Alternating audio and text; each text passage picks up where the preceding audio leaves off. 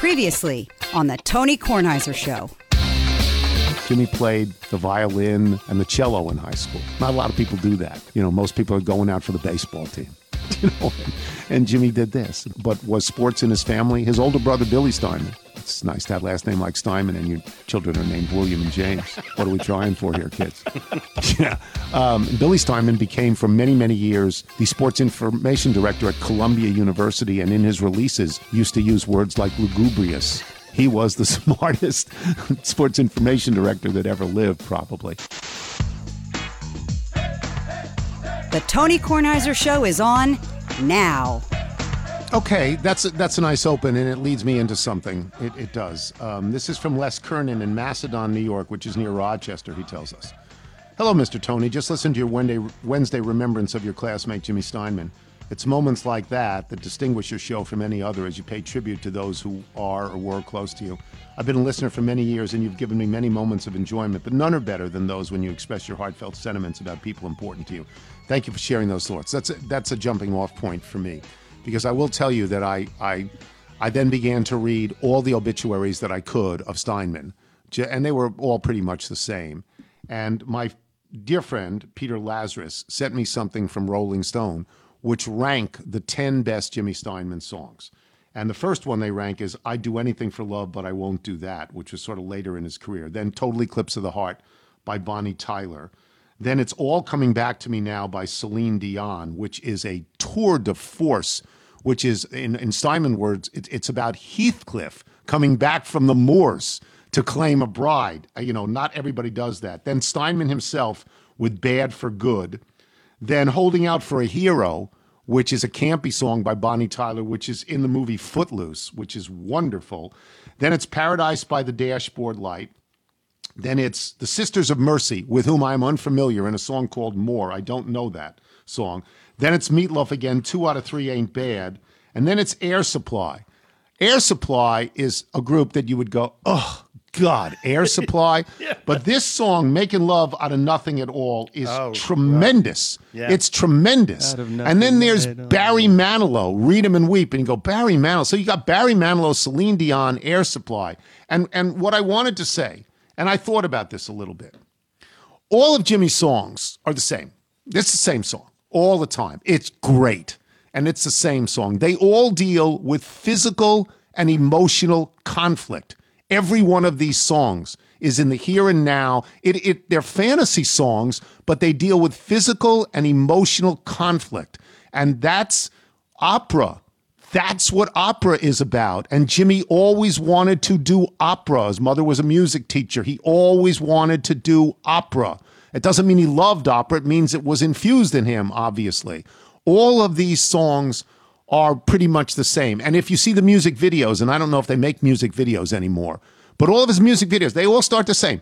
There's a motorcycle, there's lightning, there's a crash, there's something that puts you in danger. There's a threat to all of these. And then there's a piano line that starts. And then there's a vocal that starts. And ultimately where the vocals end is what is the classic? Well, it's Total Eclipse of the Heart. Of course it's Total Eclipse of the Heart. I mean, it's just these sounds that never stop, that somehow you end up in the middle of the earth and you can't stop the banging. And that's what his songs were. He was so incredibly theatrical. And I played all of these songs for myself, and they're great, but they are the same. This is a reminder as to why I loved growing up with a house that played music, and why you should continue to play music, because you get to these moments. And I get a text. Do you mind if I share this? Please. This is on Wednesday. The Nats had an afternoon game. They didn't give Scherzer a lot. 0 against Kershaw, 0 last time out, 1 today, 1 stinking run. Max is a warrior god. 6 minutes later, I'm sitting here listening to Steinman songs. My God, he was brilliant. He wrote fantasy operas and overproduced them. If you didn't like them and weren't moved by them viscerally, you weren't actually alive. Yeah. Yeah, no, that's it's great to be able to communicate with my son and say these things. But that's exactly how I feel. That is exactly how I feel, that there was, and the same, I would say this, and I think that Bruce Springsteen once articulated this, and he said, I make songs for your hips.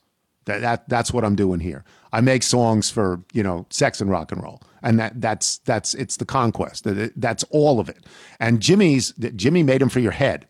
Jimmy made it for your head. The noise would rattle around in your head. And he had the perfect vehicle in Meatloaf, who was himself Wagnerian and was willing to dress up. Meatloaf would go the distance for you.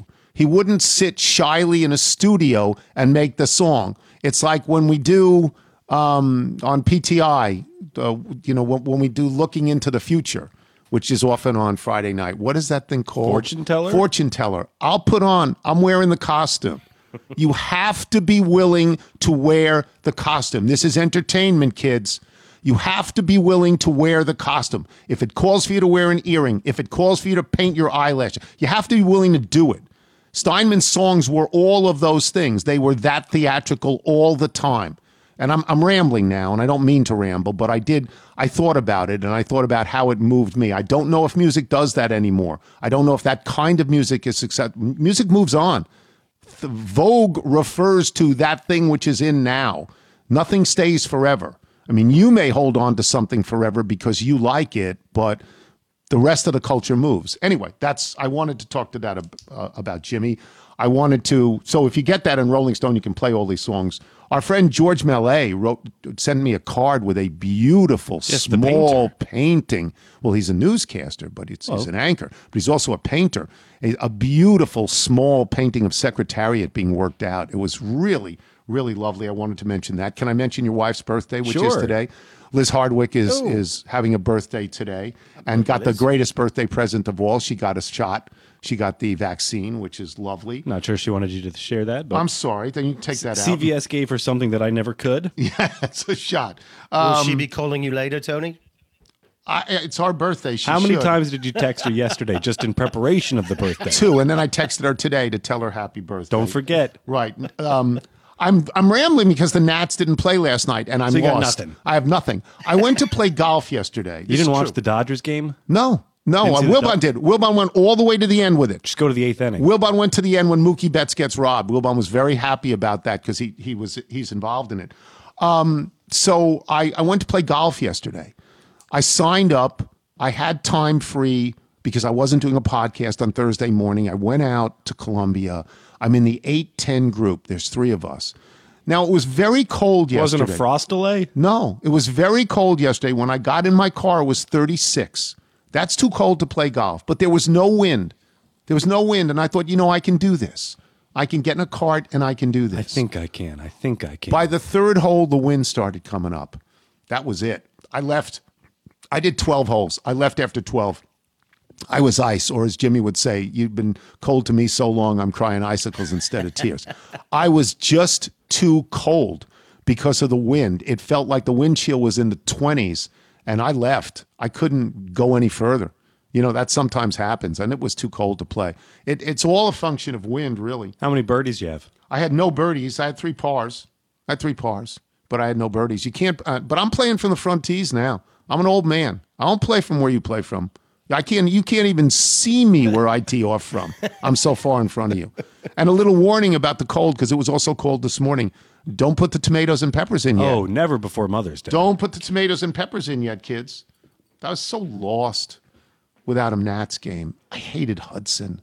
Hudson almost lost the game, almost blew this. Thank God Rainey didn't get in the other day and blow the save for Max. But Hudson almost did, loaded up the bases in the 8th, I guess. Why are we looking backwards? Let's look forward. We have a great opportunity. We're going against DeGrom and then with who? Stroman. And who? So we could easily take the series up against the Mets. Who is exactly pitching against DeGrom? Tell the kids. We have one Eric Fetty. Eric Fetty. He had a good start the last time. Yes. His first good start in 4 years. And let's see if Joe Ross can keep it in the park on Joe Saturday. Ross. He had an Eric Fetty But at start. least you have the anchor and Patrick Corbin, who seems to have righted the ship. He had a great, Rainey blew that, and he should be out of here. Rainey and Suero, please. The bigger question is, Brad Hand got the 6-4-3, though. Yeah. You know what? Let me just say nervous. this. If anybody remembers the game from Wednesday night, if you remember the game, the last 2 outs of the 8th and the 9th could have gone out of the park or could have dropped in for extra base hits.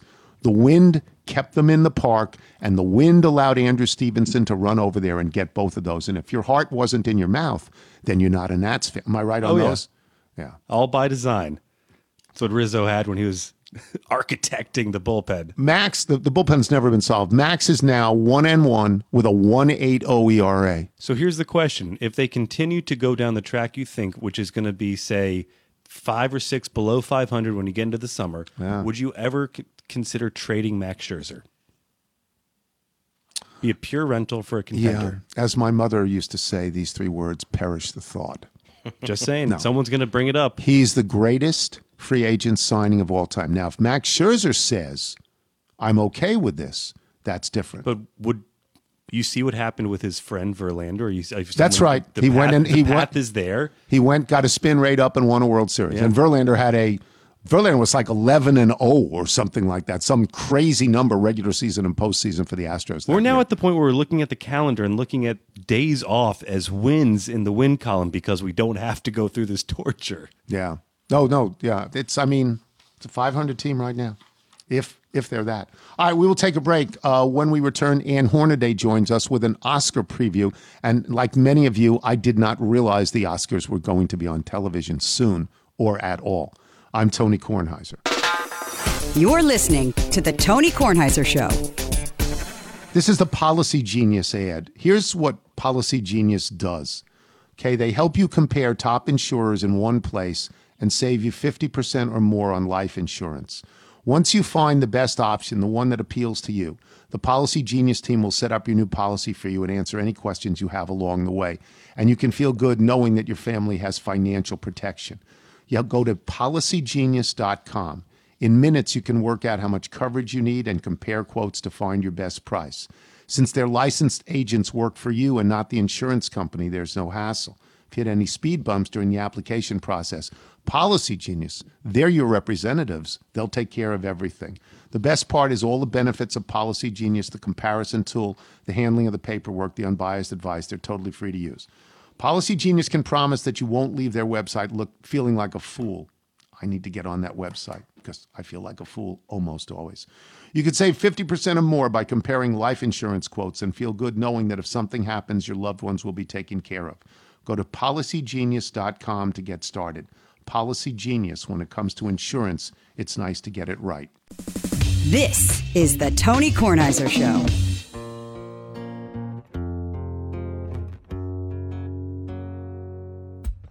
All right, so this is Emily Hall, who writes, it's Emily Hall, also known as Nigel's neighbor. You were kind enough to play a few of my songs a while back, and I was hoping you'd play another. This one is called Real, and it's from my album Compassion is Progress, which is available on all digital platforms. Also, she wants to let everybody know that she will be performing this Sunday at Jammin' Java in Vienna, Virginia. I guess we're making progress if musicians are performing and people are going to watch. Doors open at 5.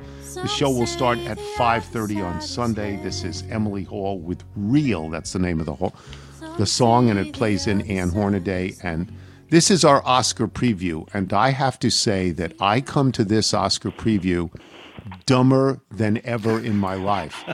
I have not even seen a single ad for the Oscar telecast. When is it on? It's on Sunday night. This like Sunday night in 2 days, Sunday night? Yeah. Mm-hmm. Yeah. Sunday night, is it? And this is late April. Is this later than usual? Is this the right time for this? Oh, yeah. Oh, no, nothing makes any sense. Top is, under is over. Cats are marrying dogs. It's a kooky year.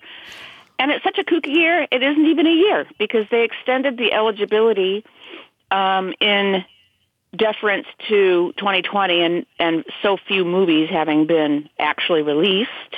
Right. They decided to extend the eligibility window into February and then commensurately... And it usually cuts off on December 31st.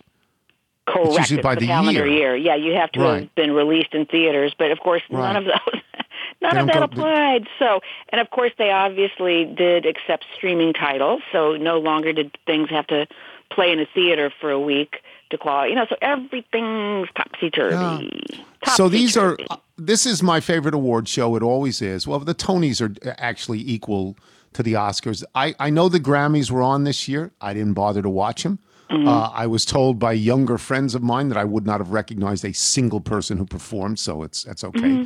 I've reached that point in my life. I know the Country Music Awards that I sometimes dip into were on, and I did not pay any attention to that. And I have no enthusiasm is the wrong word. I actually find myself without interest in the Oscars because I haven't watched any of the movies. Yeah. And I'm the target audience. I'm old. That's what they like. I'm old and I watch movies. What are, I mean, for the benefit of people who may watch and may not know, like what's going on, what are the big movies? What are the ones where you say, pay attention to this movie, this could win a lot? Oh, sure.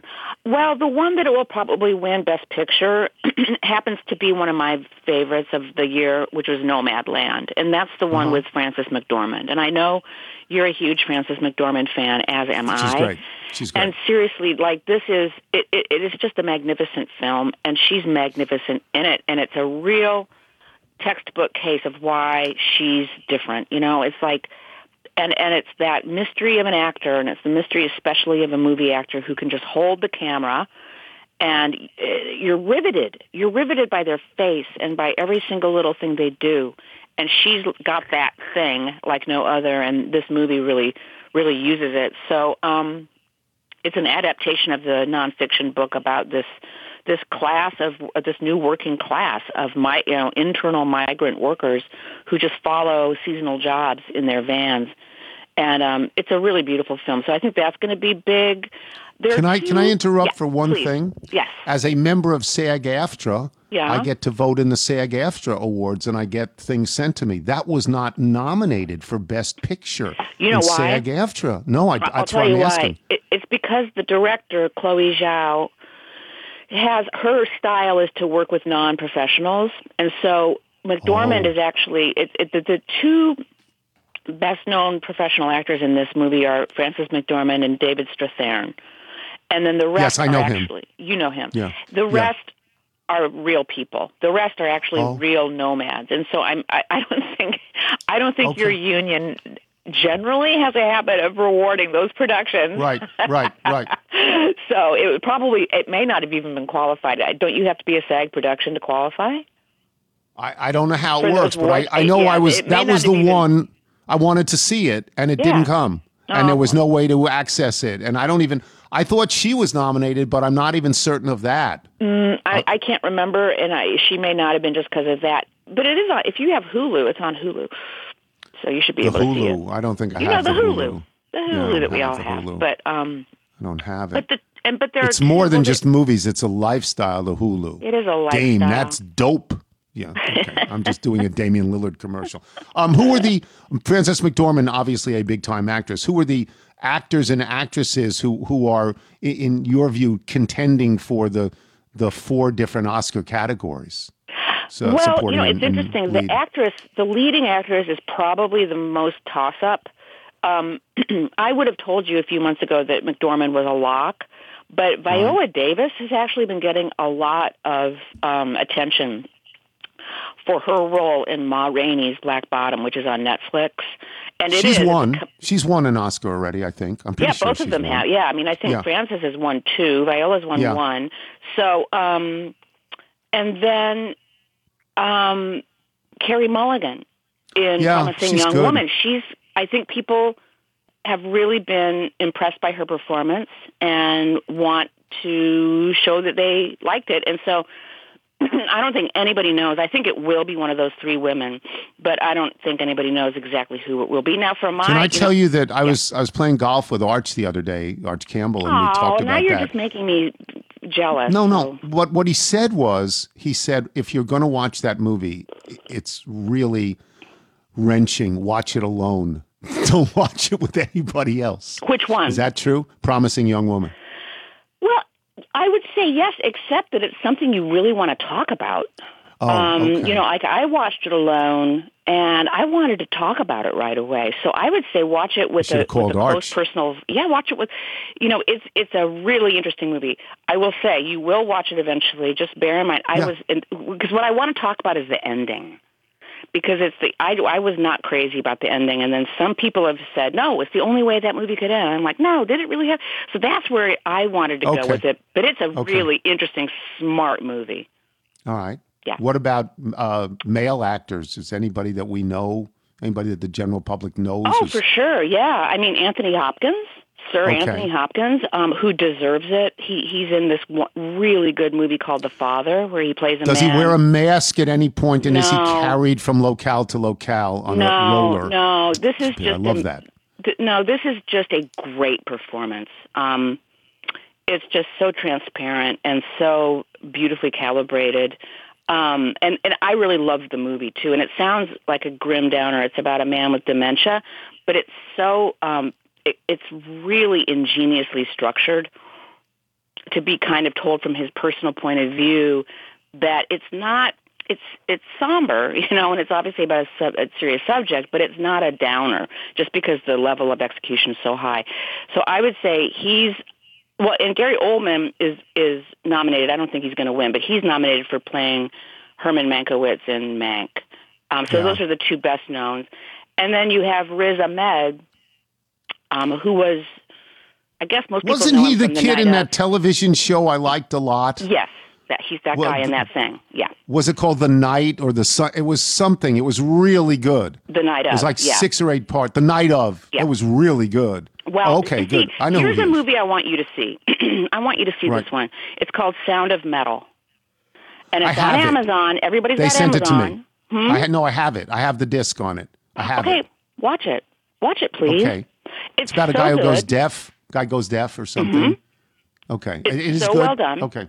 And he's great in it. And I'm kind of hoping that maybe, I think it's, well, and this is another close one because I feel like the front runners would be Riz Ahmed and Anthony Hopkins, but I also think Chadwick Boseman, he's been getting these posthumous awards for for Ma Rainey, and I get it. And I understand that impulse to want to honor him one last time, you know, so I think that could happen here.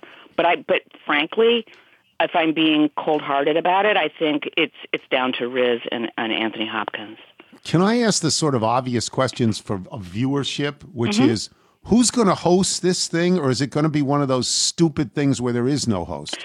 Well, it's no host because, and it's the most interesting thing about the actual show is that it's being produced by Steven Soderbergh.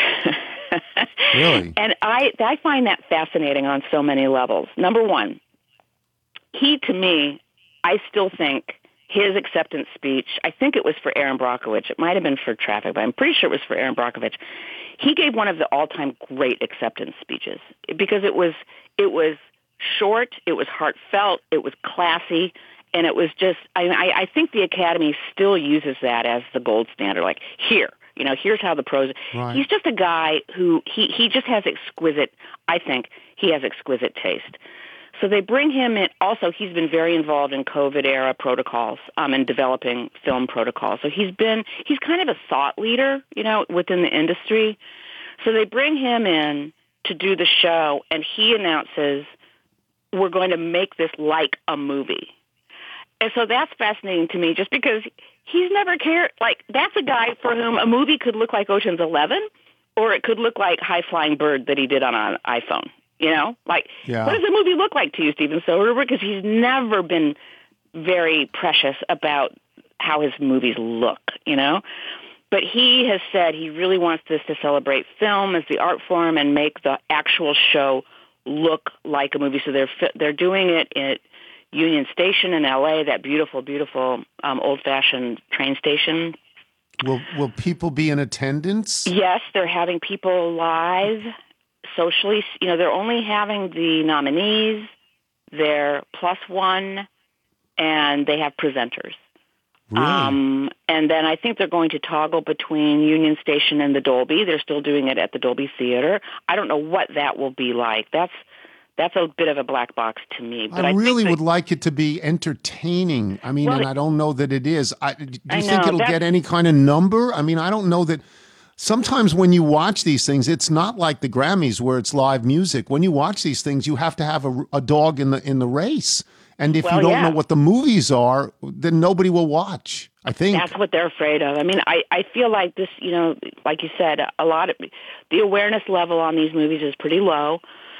Yeah. It's very diffuse.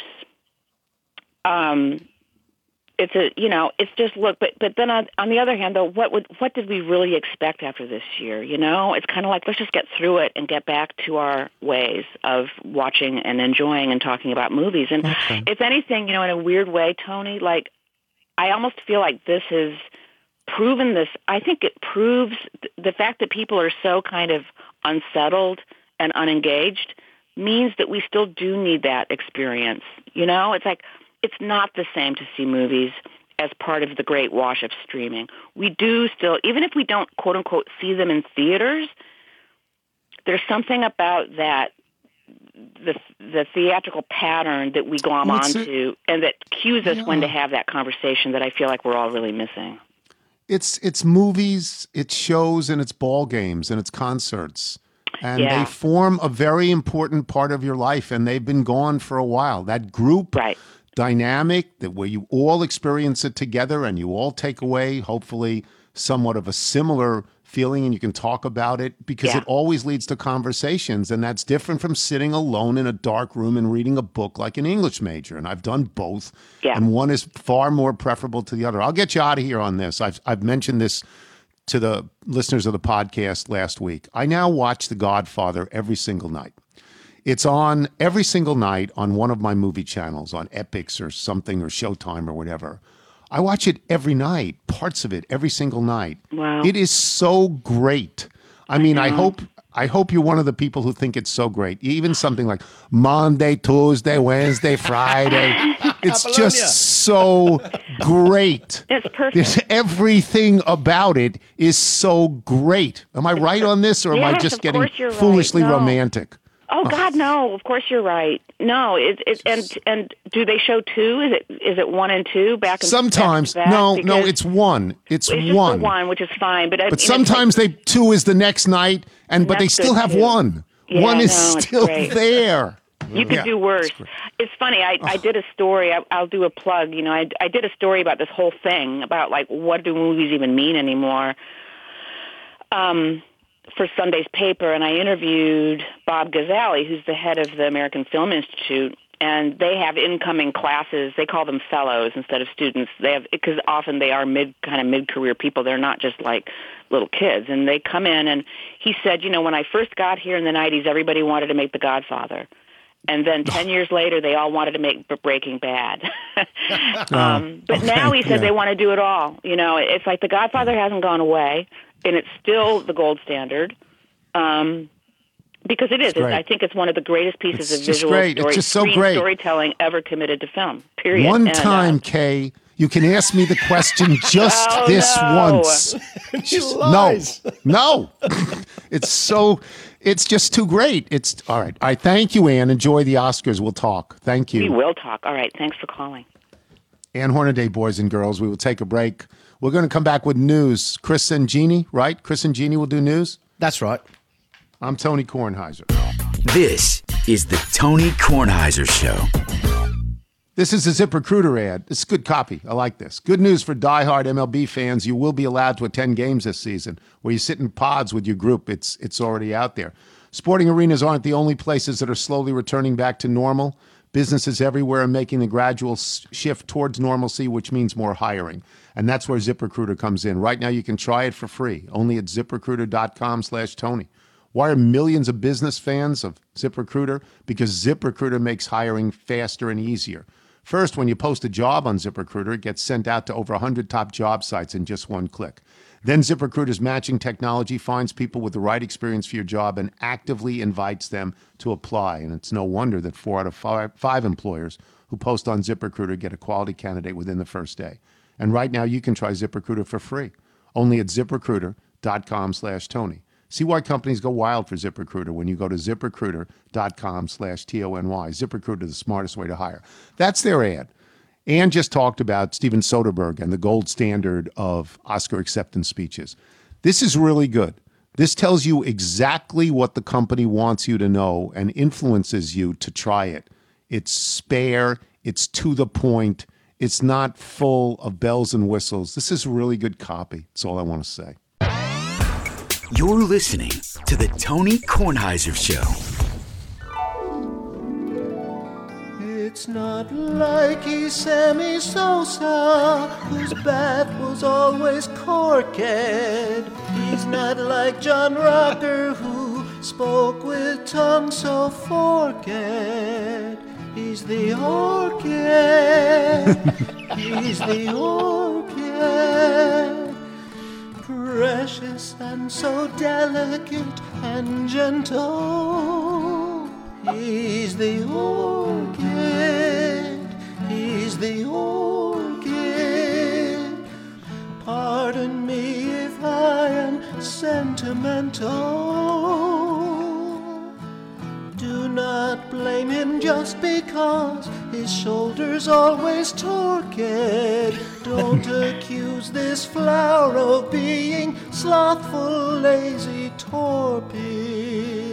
100 innings pitched a year is all that one could hope of the orchid. Just love him when he blooms, the orchid. Dan Byrne is brilliant. Dan Byrne is brilliant. He just used torpid in a song. It's just, he's brilliant. Michael, you can listen again to Dan Byrne without any interruption at the end of the show. You can listen to Emily Hall without any interruption at the end of the show. If people like this, who are this good, want to send in their music, how do they do it? Send us your music by emailing it to jingles@TonyKornheiserShow.com. And Dan, next time you come to DC, I got to show you videos of the boys who are now singing your songs in our driveway as just part of their play every day. It's just so wonderful. The orchid, just so great. 100 innings is all you can expect per year. All right, Nigel, this is your deal. We have a news segment. Introduce everybody and let's go. Yes, we're very happy to have Gina McManus and Chris Saliza in with us for this. Mr. Lego. I didn't know it was going to be Chris. I thought it was going to be Gary. Wow. Well, this segment's off to a great start. Yes, it is. I've been undercut from the start. So there are lots of stories we could bring in, lots of big news going on, but this one comes to the forefront. Dateline, Vestal, New York. Binghamton University Athletic Director Patrick Elliott is stepping down at the end of June, according to University President Harvey Stinger. I add parenthetically, friend of the show, Harvey Stinger. Friend of the show, yes. Elliott has served as athletic director for the past decade and will remain on staff part-time as a special advisor to the president. It appears as if Dennis Kalina will become the interim athletic director for 18 months during a national search for Elliott's successor. And Don't need a search. Don't need a search. I know who. I know. Yeah, I'll do it. I'll be the AD. I'll be the AD. I just don't want to have to live there. That's the name I've heard. Yeah, I just don't want to have to live in Binghamton full time because it's really too cold. But it's the same thing. Like I would be the ambassador to, some bad country if I could live in Paris. I'll be the. How tough can it be to be the AD? I'll do it. I'll be the AD. I believe Pat Elliott, good guy. Go ahead. Job requires a lot of fundraising. Yeah, I can do that. I'll keep doing this show and ask people to send in $1. And it'll be fine. We'll get all the money we need. I feel like they should say an international search, like a global search. Like, don't limit just to the U.S. I mean, what if there's a gifted person in Mexico or Tanzania? We're low-level D1. We lost our basketball coach. He was not renewed, and now we've lost our AD. And I'll do it. I won't be the basketball coach, but I'll hire a basketball coach. You'll hire Larry Brown, right? That would be your first act? I would hire Larry Brown before this podcast was over. Yes. But I would say he'd have to live there. I would say, Larry, you have to live there. You have to go with the team. He would probably do it, wouldn't he? I mean, he'd be like, sure, let me coach him up and take him to the tournament. That's what he does. Probably. And they get better. They get better 2 to 3 years. They'd probably be in the tournament. Let's be honest. It happens every time he coaches someone. That's what he does. Yeah. That's why he's in what is called the Hall of Fame. Okay, because he knows what he's doing. Okay, let's go. But is he on the Wall of Fame? That's the real distinction. Yes. He's a Hoff. I don't know that he's a Waff. I don't know that he's a Waff. Exactly. The hard thing is Waff. That's hard. You got to have a Wall of Fame somewhere. Okay. All right, Nigel, go ahead. Mr. Tony, we talked about the proposed Super League for European soccer the other day, and nearly all of the 12 members have have announced that they were pulling out of this. Yeah, it's over. But on Wednesday night on Spanish radio, Real Madrid president Florentino Perez insisted that the league is merely on standby and we're just looking for ways of getting this done. So I turned to Chris Cillizza, whom we know is Soccer a rather fan. is a large soccer fan. This thing is dead, isn't it, Chris? No matter what this president says. Let me first take issue with the fact that you guys went with Twellman over Cillizza for your soccer talk. Now, point. Look, I get it. He's a good-looking guy or whatever. I'm a has-been. He played soccer. But, man, that hurt. Number two, yes, it's Taylor was exactly right. It's dead for now. Right. But they will try. The American owners, as well as the Real Madrid president, they will continue to try to do this. It might be 2 years because of all the blowback, but they'll continue to try to do it. And when I was listening to the segment with you guys and Taylor, I was thinking, Tony, and I think of this all the time, I was thinking of the Don Ohlmeyer. Yeah. The answer to all of your questions is money. It's money. I mean, this is a classic example. This is an attempt. This is a smash and grab by billionaires to get more, because the only thing that's better than some money is even more money, and that's all this is. And they'll continue to try to do it because they want more money. Yeah, it's a very American thing to go bigger and better, and to not care about the community you're from. That we, in America, the franchises are moved all the time. People don't care; they just move them because there's an opportunity, an economic opportunity down the road. Gene, you have any thoughts on the soccer? I'm not a soccer fan, obviously. No, I do. I love this story in a way, even though I'm not as big a fan, obviously, as Cillizza. I love this story because here's one side. American hedge funds, Russian oligarchs, European industrial tycoons, and Gulf royals. That's one side. Yeah. The other side is the people. The people, the hooligans, the fans, the coaches. And I thought to myself, could this work if the Washington football team makes some boneheaded trade or drafts some inept, rookie? Could the people somehow take to the streets and try to overthrow these selections? I don't know. I see opportunity here. That would be great. If people did that, that would be great. Obviously, we go back to the root cause of why this happens, why the people have this power and why they feel this way in European countries. And it is because they don't have 15 different leagues that they care about. They have 2 sports. That's right. Every one of these countries has its own sport and soccer. That's it.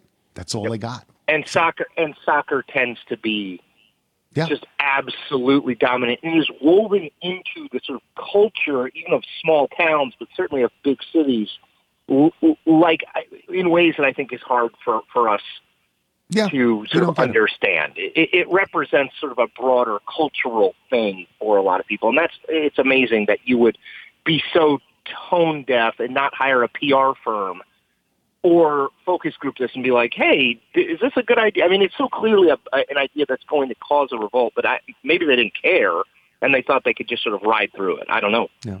Okay, what else?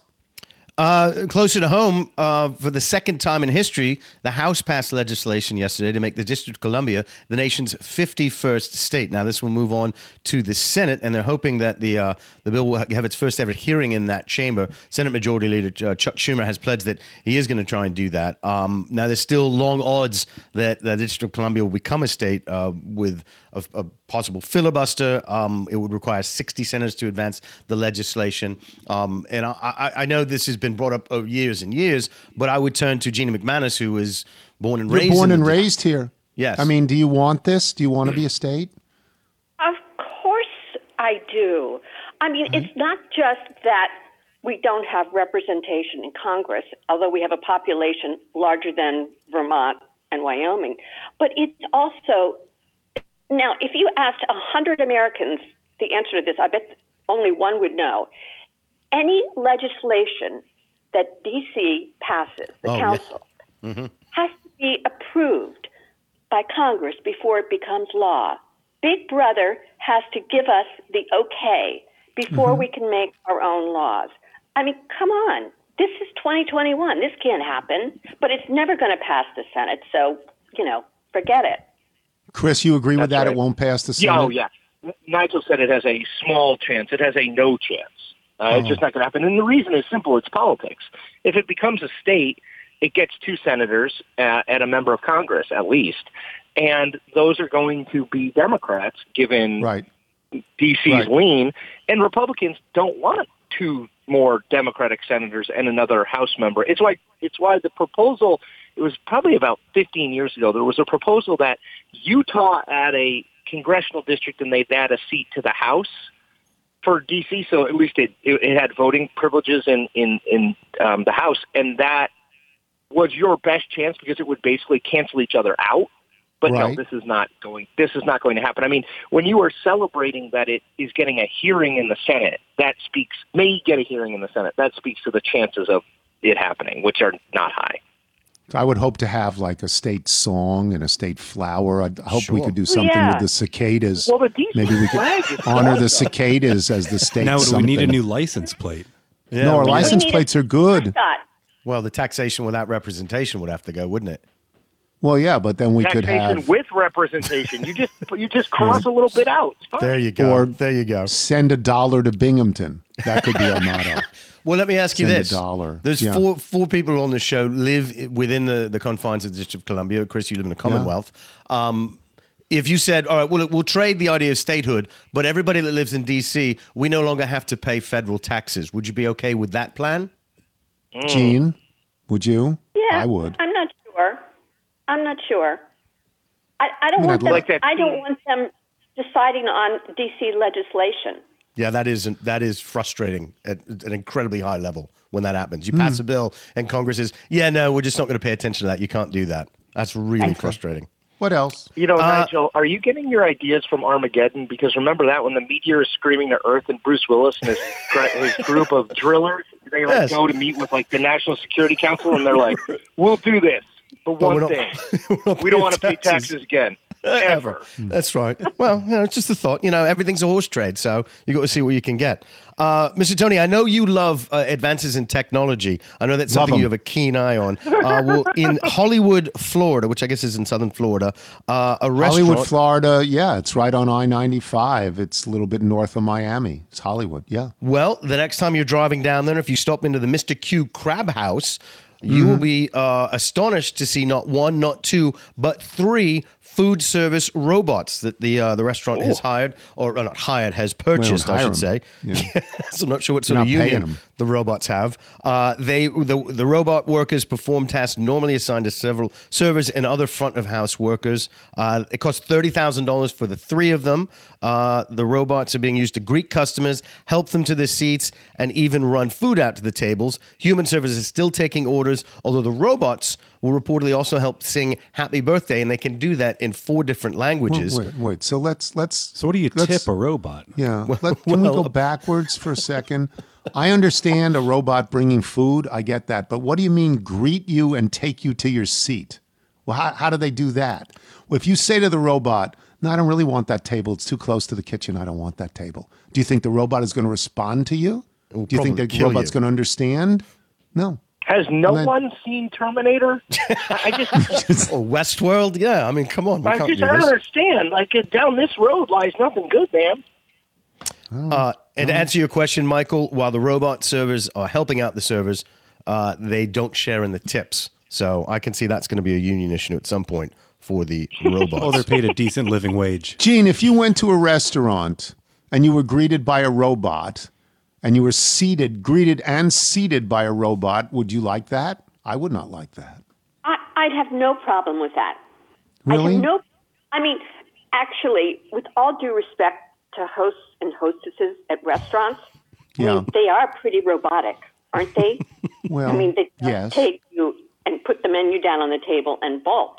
So that part doesn't bother me. I don't know about them bussing tables and... I don't know. I can see that getting out of control. Yes. Well, if a robot actually seated you and then said to you, wait right here and somebody will come over for your drink order, would you be comfortable with that? It's okay if the robot speaks to you. I guess they're programmed to speak, right? I assume. Yes. They speak. In fact, I would say, and hurry up with that drink order. Right. Okay. All right. Okay. What else? Well, if that particular brand of technology is not too like Mr. Tony, I'm pretty sure this one will be. Amazon has said that they are just about to test a new palm scanning technology for customers to pay instead of at checkout lines at Whole Foods. They're going to roll this out in Seattle's Capitol Hill neighborhood. What you do is you insert your credit card this one time and put your hand over a scanner, and it does this unique scanning of your palm and the veins and whatever. So it makes it a unique imprint of that. And then from that point on, to pay, you will just have to put your hand over this scanner, and then you'll be done. Okay. Love it. Don't lose your credit card. I don't know because I think this is just more gathering information to use against you and kill you somewhere down the road. I hate these things. That's true, but they've already have all that information anyway. So I like this idea because now you're not fumbling at the cash register, putting your credit card in, getting your groceries. I mean, I have come so close to leaving my credit card at a cash register. I haven't done it yet. I like this idea. One and done. Leave card inserted. Are you sure, Gene? Are you sure that every palm has its own, that it's like a snowflake? It has its own signature and no two palms are the same? Because what if you get credit card bills from somebody else's palm? No, the palms are all different. Are they? Fingerprints are all different. Yeah, it's like your fingerprint. Okay. I like Whole Foods. They have the quinoa that I prefer. So you have that kombucha you've been drinking. I do drink a lot of kombucha from there. Yeah, I've never been to a Whole Foods.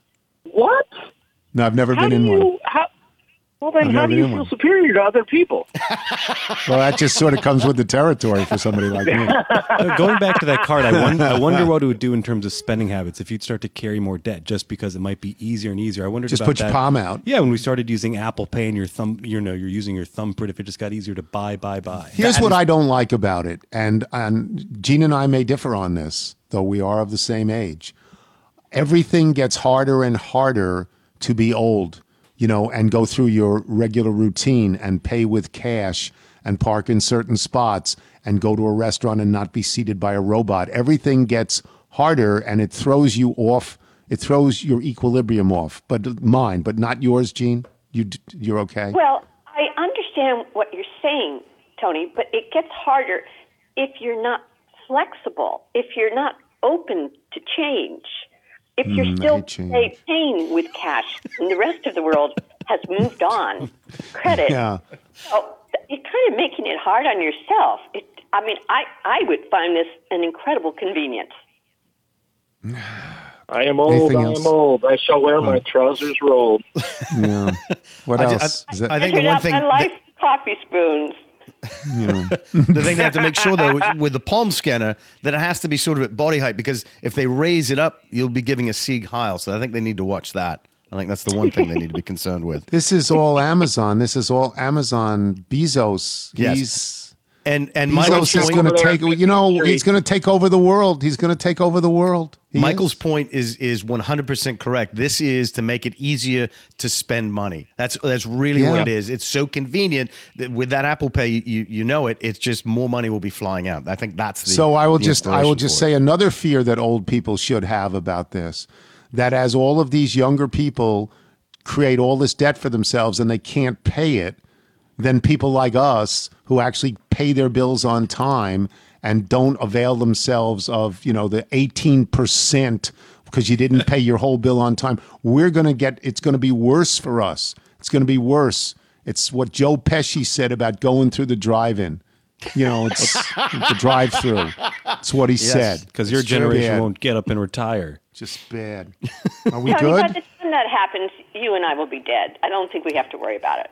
I do have one final story, and this was requested specifically by Miss McManus. I don't think you've seen the video of this, Mr. Tony. This happened earlier this week from Burgaw, North Carolina. I'm not exactly clear where that is in North Carolina. Christy and Happy Wade were preparing to take their cat to the veterinarian, and they were sort of, it was a slow morning, and they're just, somebody was getting coffee inside, and they're getting outside to go. And as Christy, the wife, said, shortly after she walked out, she heard a growl beside one of the couple's vehicles in the driveway. They said the animal ran from across the street to the neighbor's house and up into the driveway when the attack happened. It first attacked my hand that I held behind me to try to fend it off. Then I felt it crawl up my back.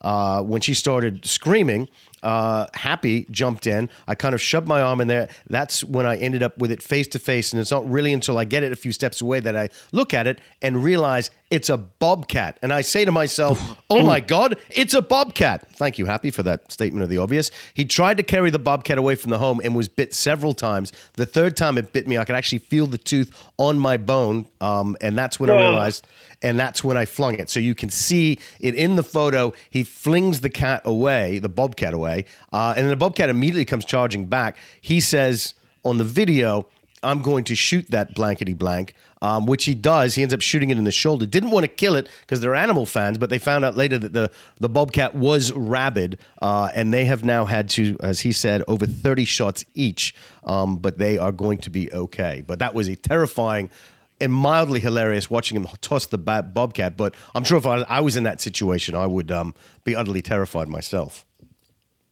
Bobcats attack? Well, the first stage of the revolution, isn't it? Tone, you have to watch where this. It's captured on their home security camera. They don't capture the actual shooting, but they do capture the throw. It is like Spiral? Suburbia 101.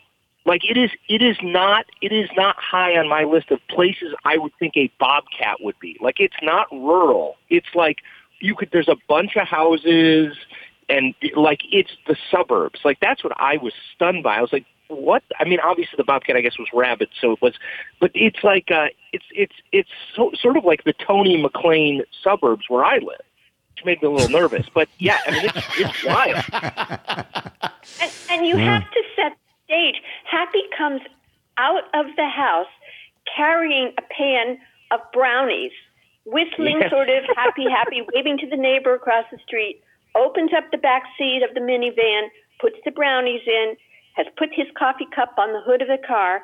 Then Christy comes out on the other side, and all of a sudden, she's wedged between the minivan and another car, screaming her head off, and you see her just wrestling, trying to get away. Happy comes in, intervenes, pulls the bobcat off of his wife, then turns around and takes the bobcat, and the way he threw it was like the way I threw foul shots in 5th grade, sort of like it only launched about 4 feet, but it was sufficient. And then happily was packing heat, so he could dispatch with the bobcat quickly. Wait. He's got a gun on him as he goes to the minivan with the brownies? Yeah. He's got a gun? Carry, yes. That's legal in North Carolina. He has a holstered gun, yes. And the bobcat was in the car? The bobcat had penetrated the car? Under the car. Yeah. Under the car.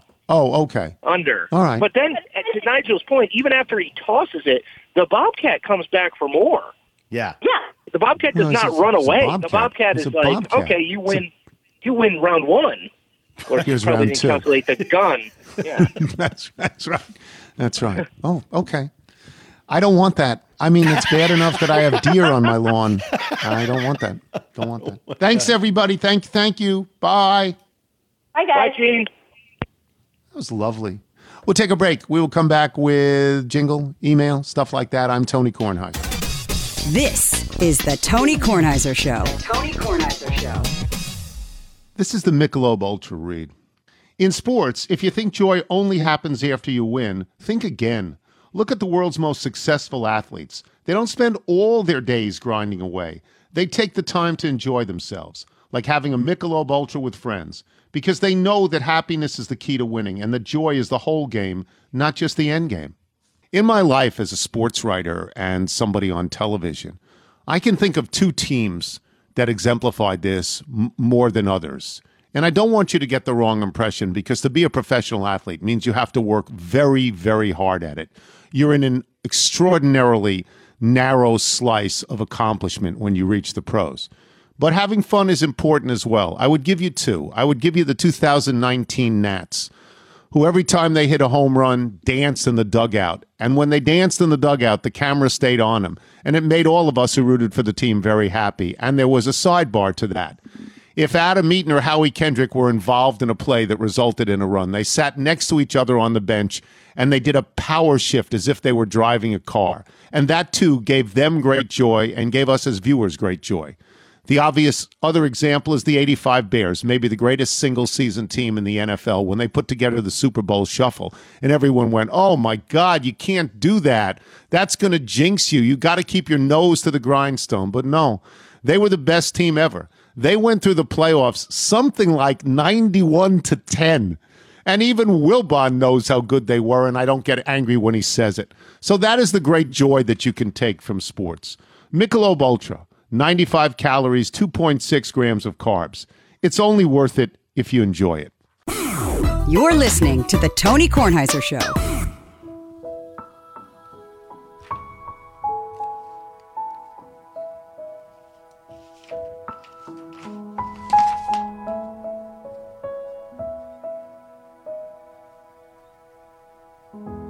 Here comes Tony's mailbag. Got your emails, faxes, and some notes. Here comes Tony's mailbag. Gonna read some for all of you folks. Joe Arrow, John Neiswinger. It's beautiful. Love to hear that. Nigel, why don't you do the Bethesda Bagel ad? They gave us more bagels today because you left some on the street the other day. Yes, I should. I want to make sure that the kids had their bagels today, Bootsy and the Hammer. Yes, Bethesda Bagels, Mr. Tony. All you need to do is go to BethesdaBagels.com for the location in the DC area nearest you, then pop on in, and you will be thrilled. That just about does it for us today. Before we get to the mailbag, let me just say, John Big Booty, you coward. You're the weakest individual I ever know. What is that? It's across the universe. What's the name of that movie? Buckaroo Banzai, Buckaroo Adventures Banzai. in the Eighth Dimension, I think. Just wonderful. Thanks to our guests today, Ann Hornaday, Chris Saliza, Jeannie McManus.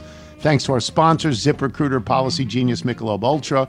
Remember, you can listen to us on Apple Podcasts, Spotify, Google Play, and Odyssey if you get the show through iTunes. Two quick plugs. Remember, if you finished, I think it was top 66 in ties, make sure you get your address to Rob Kolpian. Send that email to shop@TonyKornheiserShow.com. And there still is the promo code TKFools. So go check out Johnny O.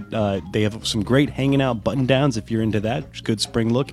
Probably should have picked a promo code that didn't really just apply to one day at the beginning of the month. Yeah, but it also applies to us in general. Well, that's what I was going for. Yeah. From Sean, who writes, as a longtime little, I'd be honored to drop off some fresh Philly-style pretzels for you and the crew on the best made-up holiday of National Pretzel Day. Yes, for 40 years, I too skipped this blessed day, but then I bought a franchise and leveraged my family's future, and now it's a big deal to us. We're dropping off free samples around D.C. on Monday, April 26th to honor this treasured day, and if you could pull yourself away from some of those delicious bagels, we'd be happy to drop off some pretzels and pretzel dogs for all of you to enjoy. Of course, we would throw in some of our best mustards, because we don't do ketchup, and we think you would approve. Sincerely, your hopeful to be soon official pretzel supplier of the Tony Kornheiser Show.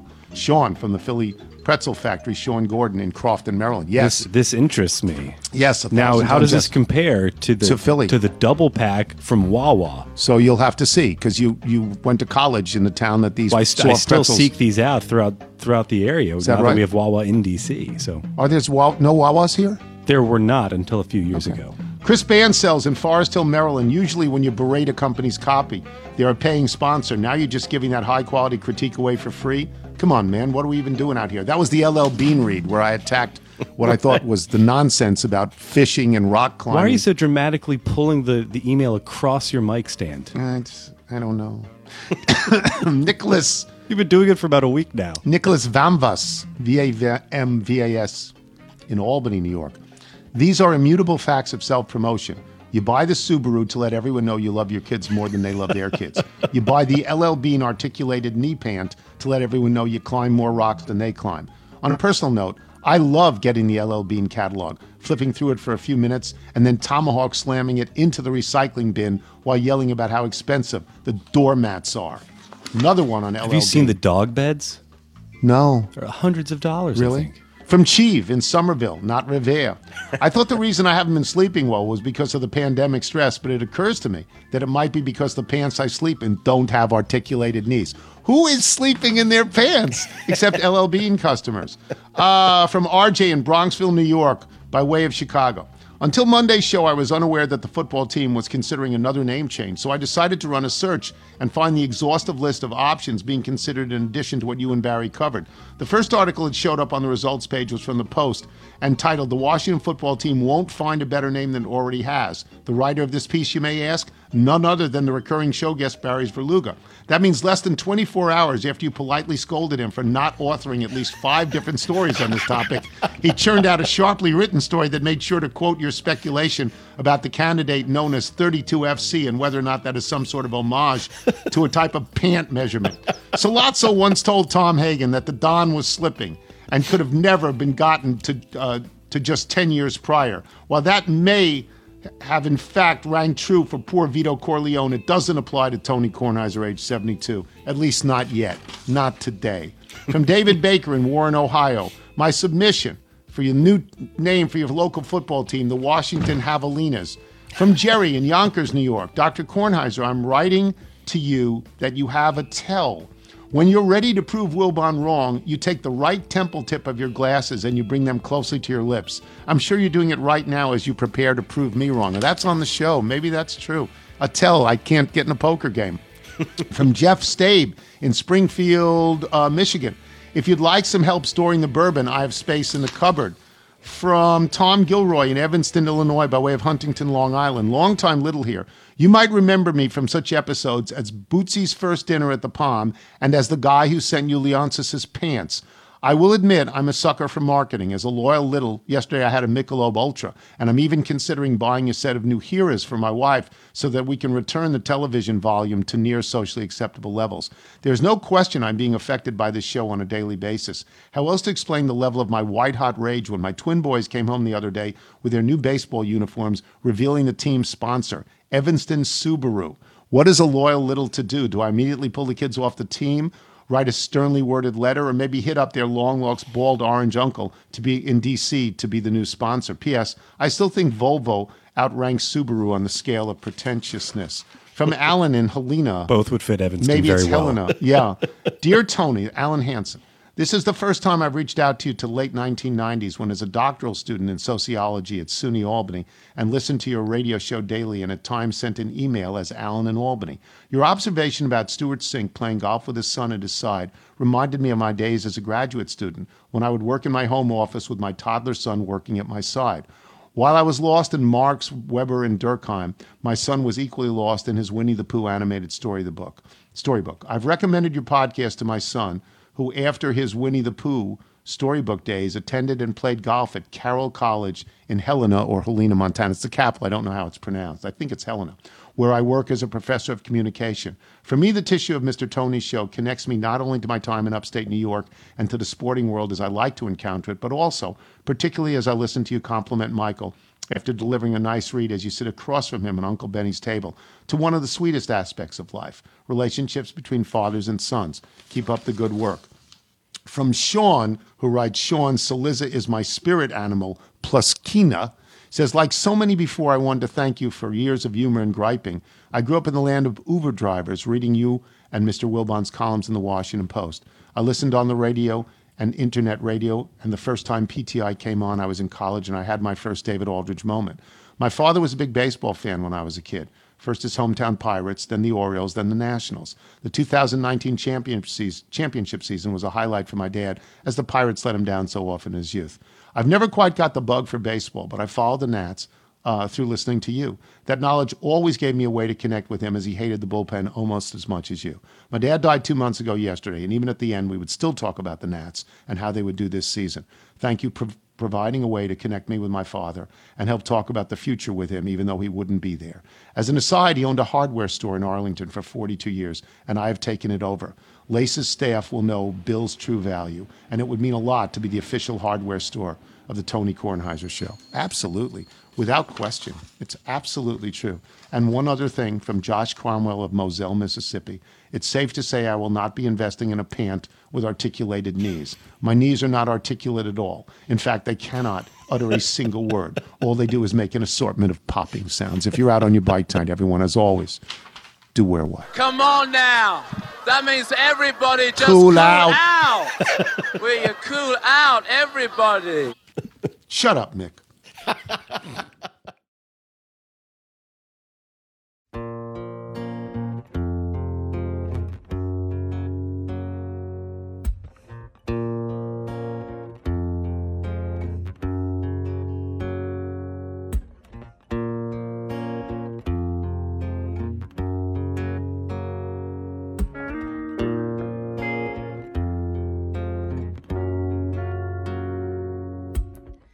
Life floats down the river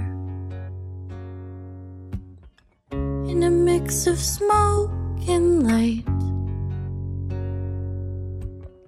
Some say the other side is heaven. Some say the other side is night. See through the haze of illusion. Smile at the rising tide.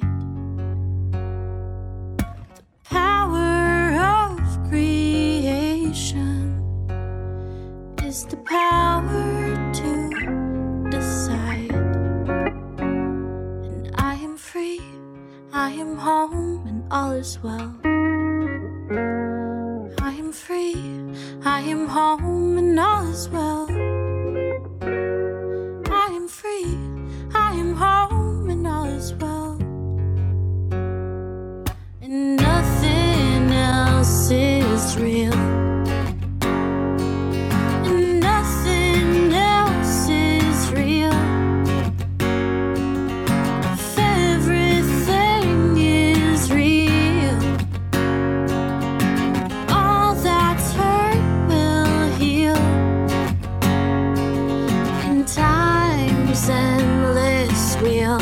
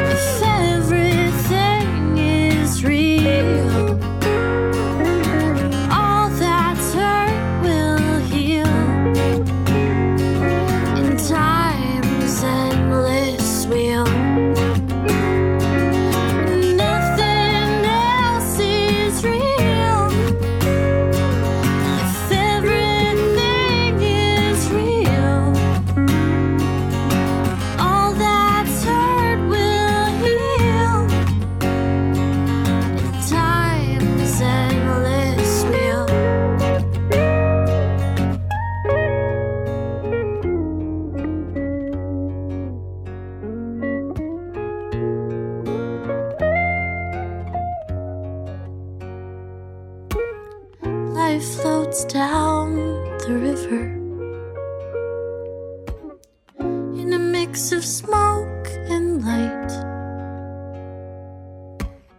Some say the other side is heaven. Some say the other side is night.